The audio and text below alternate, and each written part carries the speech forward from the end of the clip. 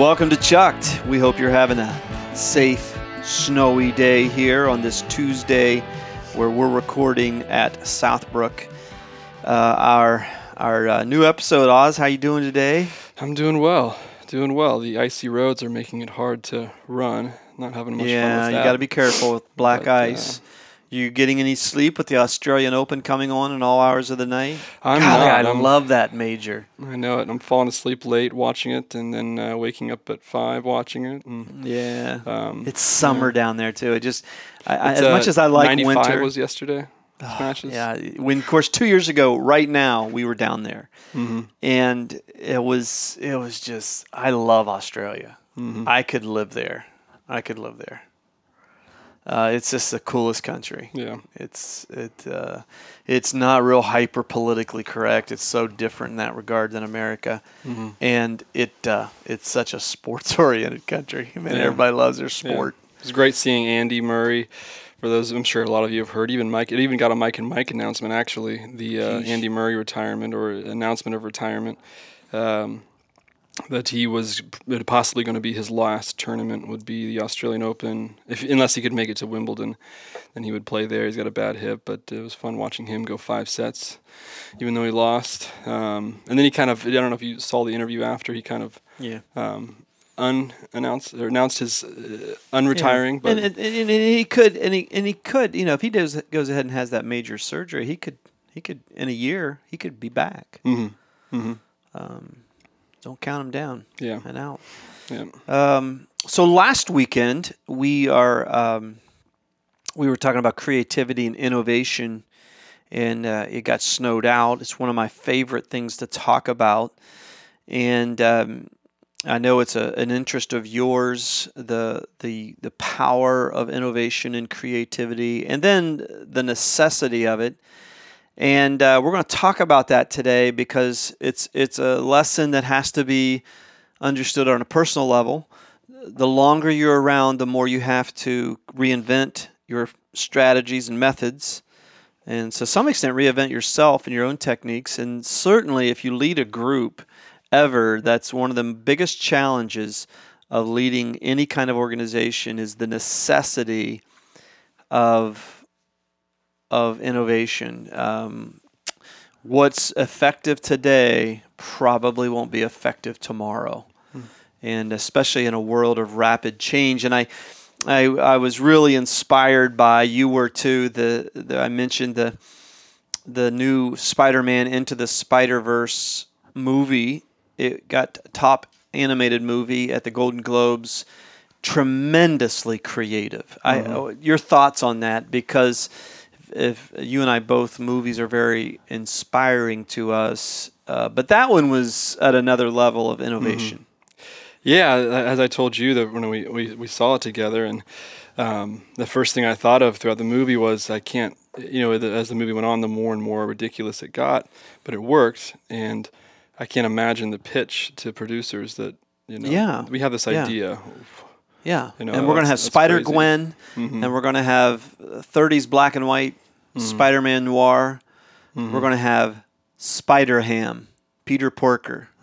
Yeah, it was a little bit like some of the reactions we got with some people around here when they found out we wanted to have the Devil in Christmas production. Yeah, you're going to do what? I don't know if that will work, but.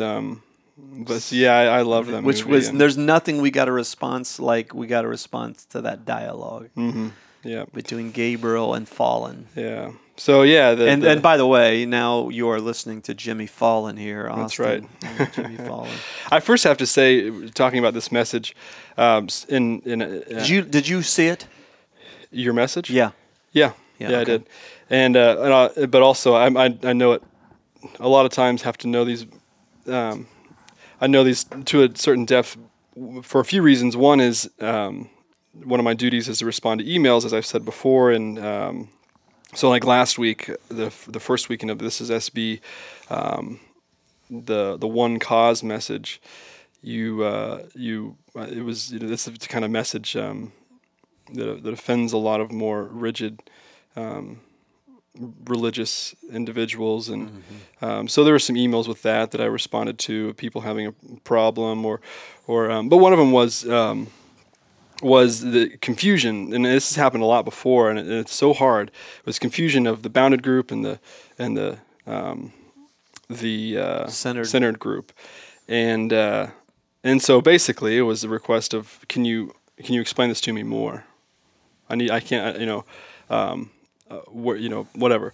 So black and white person. So it's the same. Yeah, exactly. It was pretty funny, but it's similar with a task I got with yesterday.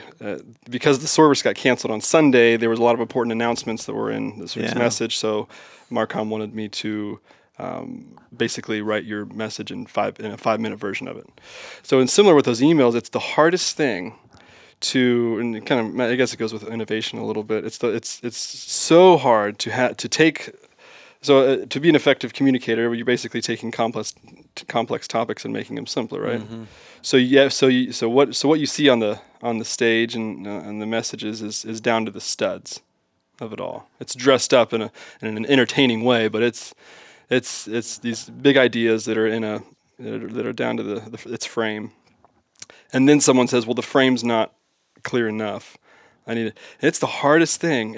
So I was going through that battle yesterday with taking these 12 pages and getting them down to about 1,000 words is like one page. It's really a headache. It's a real headache. Yeah. But yeah, so I've been through this message. And you probably have the version of it that is not my version of it. Mm-hmm. And my version of it has a lot also, more. The most important parts, the reason I was doing it in the first place, were the announcements, which you just ad-libbed. Yeah. So there were no notes exactly. on the announcements. So. Yeah, it was just Super Bowl. Yep. 1975. Yep, so I had to go watch that part about 12 times. Yeah. Sorry to create work for you. Yeah, that's what I do. I create work for people. That's what lead catalyzer means. Person who creates work for other people. Yep.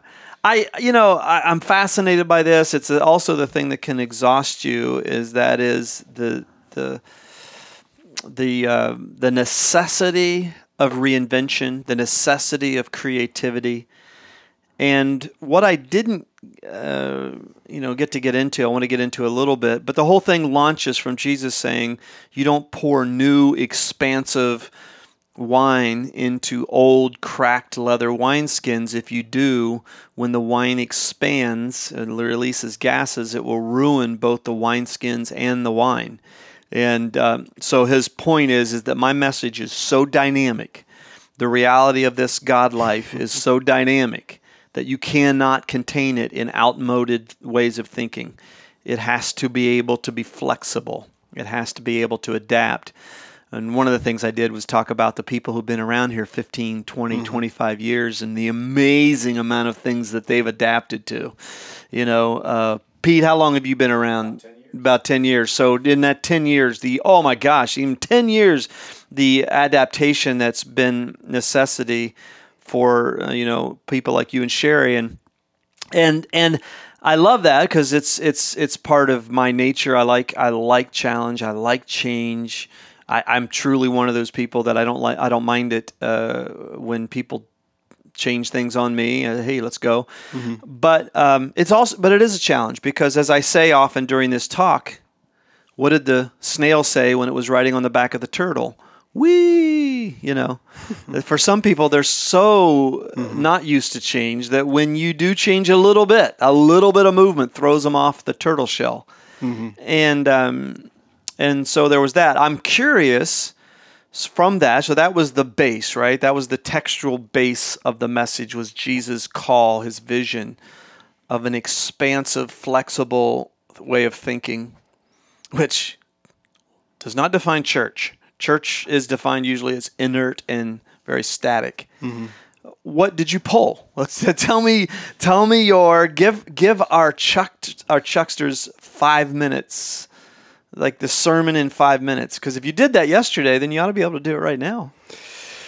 Yeah. Well, I think it comes together for me, when it gets into the Romans 14:17, and the message is, Well, I mean, Explain what Romans 14:17 is. God's kingdom isn't a matter of what you put in your stomach, for goodness sake. It's what God does with your life as he sets it right, puts it together. So the dispute in Romans 14 is you shouldn't eat this, you shouldn't eat that, can't eat that. And he said, no. And Paul comes up against that problem quite a bit. He does. And what's funny is I think the last week's, the kind of the core of last week's, the underlying, kind of the hidden theology in last week's message was Romans 8, 1 through 8. And that's kind of how I explained it, was just taking it through that, through there. But it's certainly a trend that goes through through all of Paul, of becoming like Gentiles when he's with the Gentiles, and there's something, I'm flipping through a book here because is that my Acts commentary? It is your Acts college? I love it. Oh my gosh, I love. And this is one of those commentaries that when it says goes line by line, it's 5 verses, and I think I'm 15 pages to go through 5 verses, which is that's crazy. what that class was. That class took a whole year. It took 2 semesters to go through. Paul never objected to Jewish practices as long as they were a matter of Christian faith, and this was all really tripping me up, or it just gave me a lot to think about. The emphasis of Paul's teaching was that the Jew did not have to give up the ceremonies he held dear as long as they did not try to force these ceremonies on someone else as matters of faith. For 1 Corinthians 9:19 is a helpful passage in this regard. Paul was free. He had a certain liberty in Christ, yet he became all things to all men in order to win them. Of course, he did not do things that would compromise his faith. And so, the message itself is very innovative because it's talking about this message of Paul's that he gives a few times in a totally different way, and it kind of sneaks up on you a little bit. The inclusiveness that was Paul, amidst all the jargon that maybe the bounded group type of people like to throw around, that is very exclusive of justification, sanctification, and that kind of clouded around in Romans 1 through 8, but it's very, very inclusive. Yeah, and of course, the statement I made last weekend, the weekend before, the first weekend of this series, was we believe that the New Testament community looked much more like a centered set, which is about your relationship to the center, in our case, Jesus, than it is a bounded set, which is about focus on the boundaries and keeping people out. And so that then naturally follows that a centered set that is about drawing people to Jesus will become more innovative by its nature, because it's not focusing on hard, static structures that tend to isolate. And so, any organization takes on the personality of its leaders, and that reflects our people here, for sure. Our leadership, including me, the last 10, 20 years. I didn't get to share. Okay, so here's the thing I didn't get to share is 1997, the consumer product design firm IDEO found that most of the company's biggest success originated around combinations of existing knowledge from disparate industries, which means that creative people aren't creative because they are more creative than non-creatives. Creative people just observe and they see, let's see, that spider web, if you combine it with a certain kind of goat's milk, it'll create a fine linen that is very strong.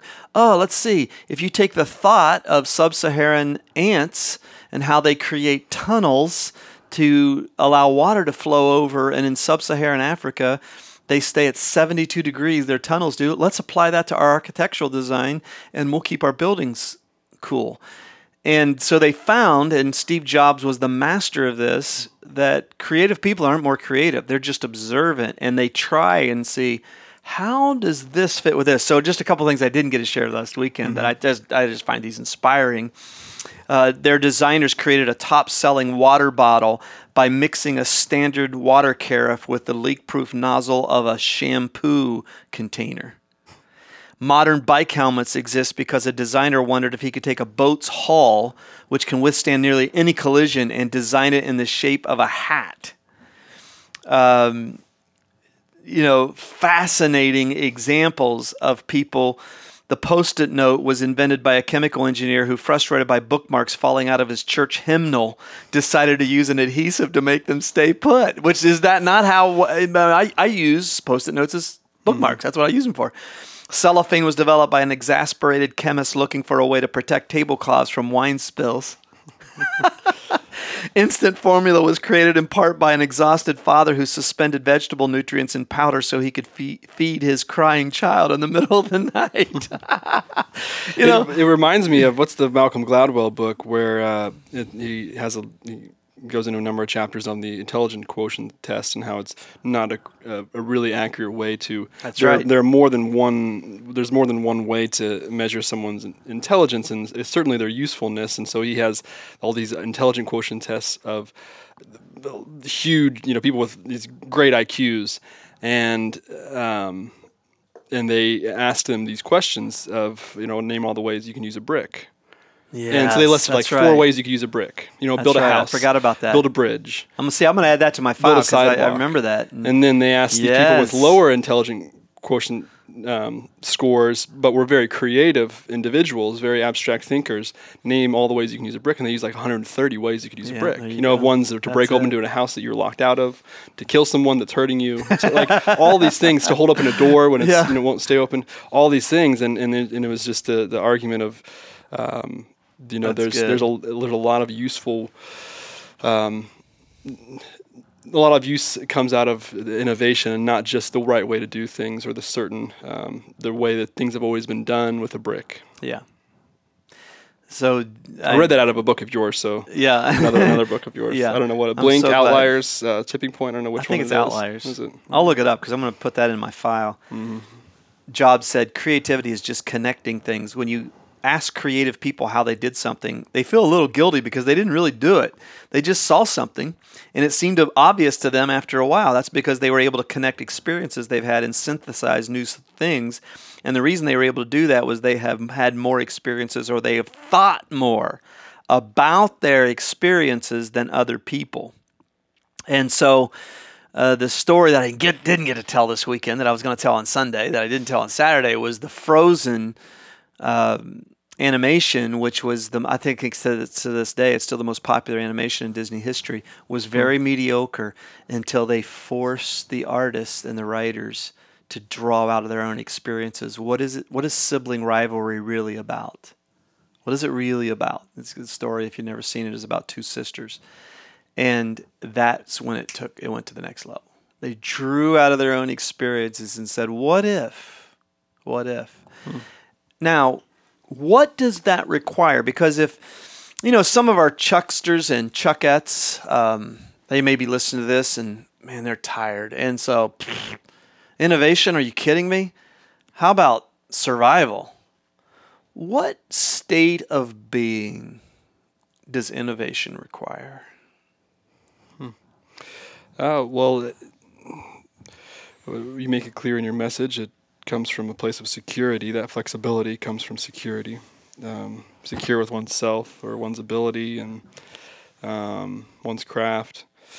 But along with the Frozen writers and producers, that takes a lot of. It sounds like that takes a lot of vulnerability and humility. Yeah. To put your worst self out there. Yeah. Or not, maybe not worst self, intentionally worst, but most honest self. And I think it's always been a hobby of mine to read about acting and read from actors and their craft, because I like the manifestation of the creative process, not just the production of a piece of the creative process. And so I love acting and the performing arts and dancing and music and the embodiment of art and so it's always said that acting is kind of lying, right? You're lying. Mm-hmm. But I think the best actors, that especially came from the more contemporary Stanislavski method of method acting. Acting is the opposite of lying. It's the antithesis of that. It's just telling the truth, and from your experiences.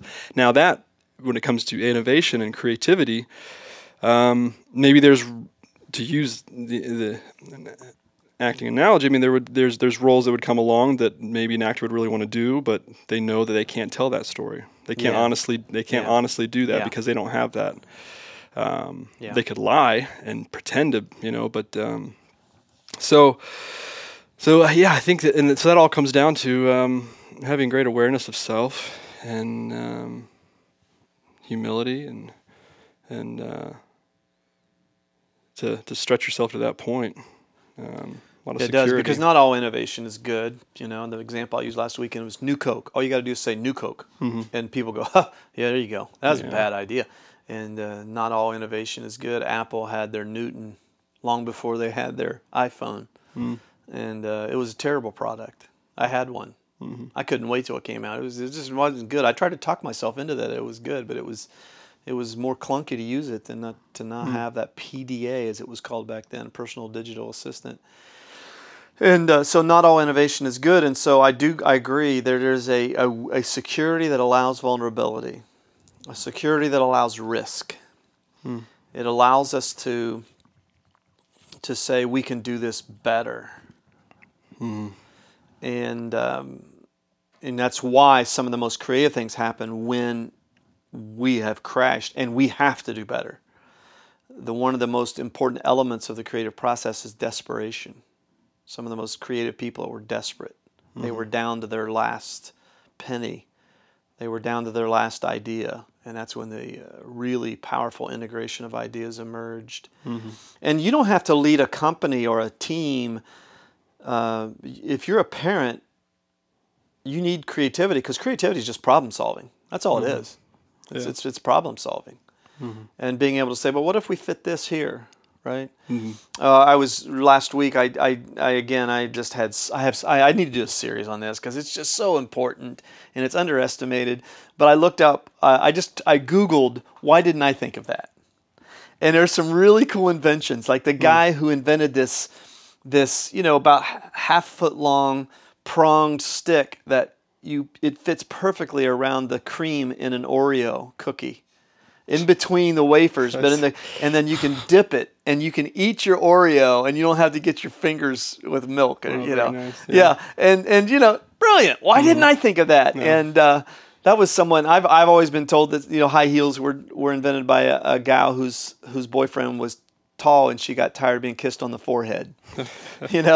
I used to tell the story. It's not politically correct, but the Callie King, when Callie King won the Kentucky Derby back in 1966, the writer, they asked him, what did you do?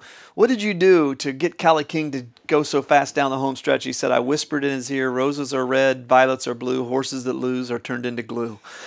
And just thinking on his feet like that. Raisins were developed by vineyard owners who, during a drought in California in the late 1800s, said, well, let's take them, these shriveled up grapes, and let's present them as Peruvian delicacies. And that's how we got raisins. And so, and so often the most creative ideas come, and that's why you never underestimate the power of desperation. But I do think there has to be margin in your life as much as possible too, so that your unconscious part of you can really allow ideas to germinate. As you know, I spend a lot of time in my basement, and one of the things that I do in my basement creating things is I'm always saying, I could plus that. I could do that better, or I could fix that. And that thing that was, $5 on eBay, I can turn it into something that, if I wanted to sell it, could be worth a lot more, because I could plus that. So you got to if you can, you got to have time to allow your brain to work that way. I try to do it also just to have mental health, it's so important.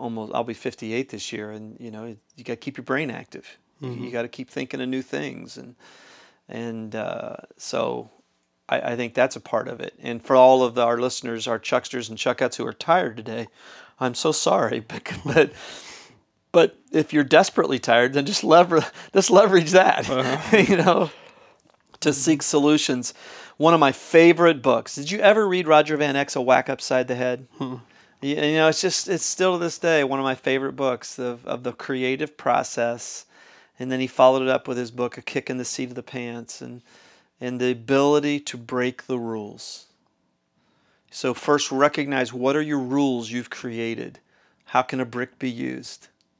Mm-hmm. Right? So the non-creatively thinking people only thought of it in terms of moral things, constructive things, but the non-creative people broke the rules, right? Mm-hmm. A door stopper, etc.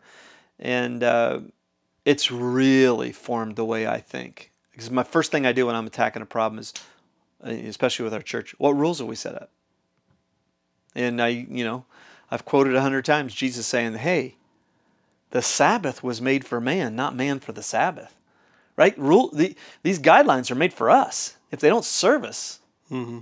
I'm talking about process guidelines mm-hmm. And assumptions. Change them, mm-hmm. because the main thing is to keep the main thing. Mm-hmm. The main thing. Anything else? Well, that's how this commentary on Acts ends. Is the that keeping the law of Moses was no longer necessary for salvation.